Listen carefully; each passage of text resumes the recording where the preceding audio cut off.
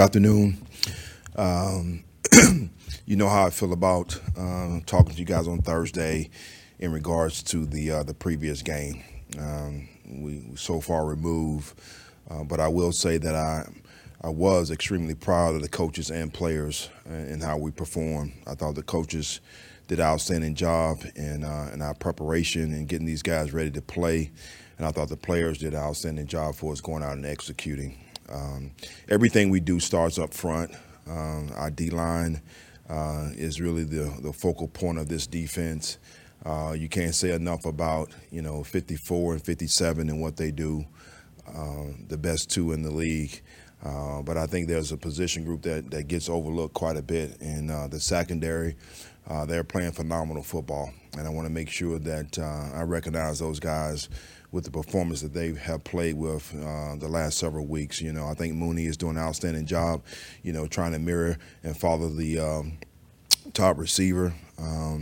Demo is being able to kick inside and play nickel because of the play that we're getting out of Ambry and stepping in and performing at a high level. So kudos to those guys. And on the back end, you talk about Gibb, the leader back there, along with Jair, who has stepped up since Huff has been out. Those guys are playing well. And it's going to be a difficult task this week. A lot of respect for Pete Carroll and that coaching staff. Thanksgiving Day game has nothing to do with our performance and how we're going to play on Sunday, nor does last week. We gotta go earn this one.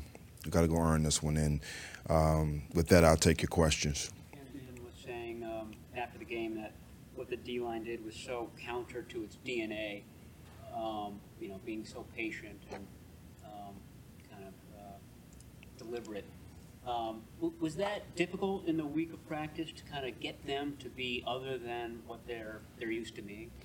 It's always hard to try to really deter from your identity, but it's all about, the element that particular week, the situation, and what's best for the defense. And kudos to those guys, Kasarik and Tap up front for, number one, implementing the game plan and those guys going out executing. It wasn't about trying to get stats this particular game. It was about making sure that we maintain our rush lanes and then rush past the quarterback, not giving them an opportunity to be able to step up inside in the A and B gaps.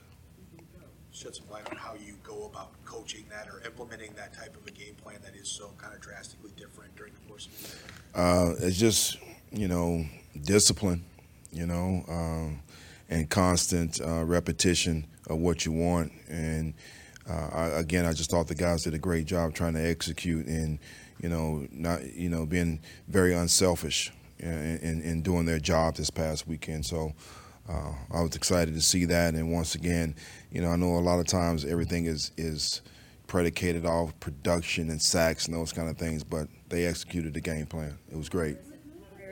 How rare is it to find a group that is so unselfish like that? This whole group, this whole defense is that way. You can see even at the end of the game when Khalil got his sack, KD, everybody on the sideline was so excited. You even saw Debo, you saw Trent, you saw Juice. Everybody was so excited for him, and that's just how this team is. Very unselfish players. With Mooney, is there something he's been doing differently that's really just taken his game to another level the last couple months? I don't want to say so much different, besides, definitely going with the number one receiver.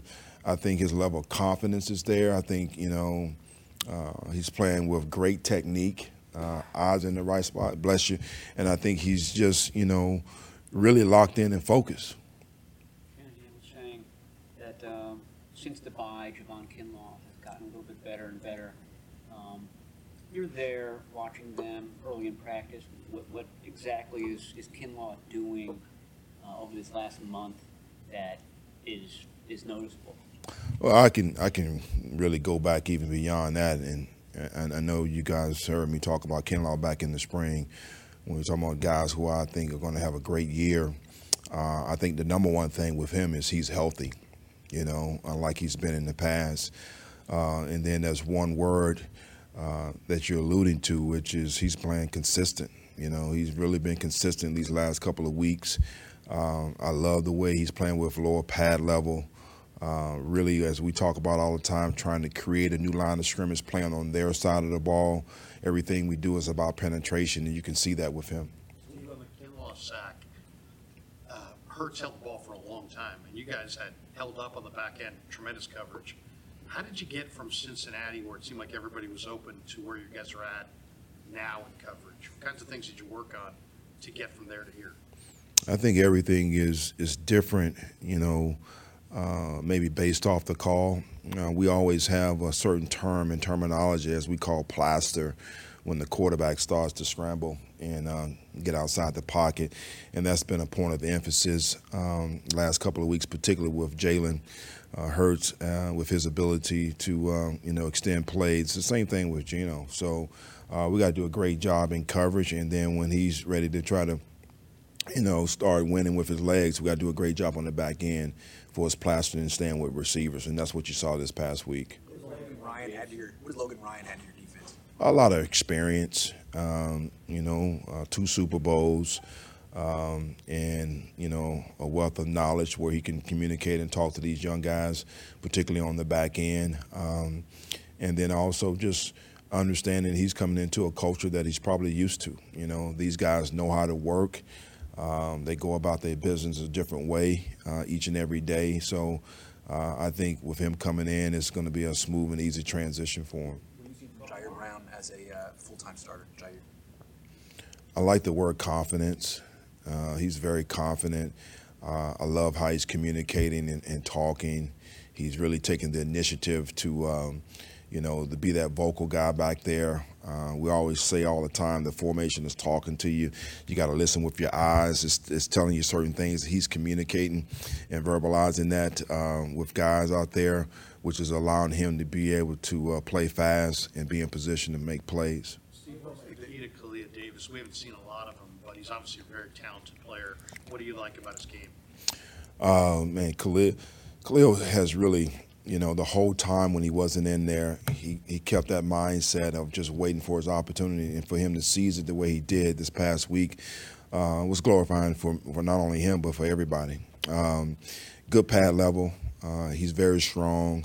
I love the way he comes off the ball, uses his hands well, and good lateral movement where he can shed and get down the line of scrimmage and chase things down. So he's going to be getting a lot of reps here coming up soon.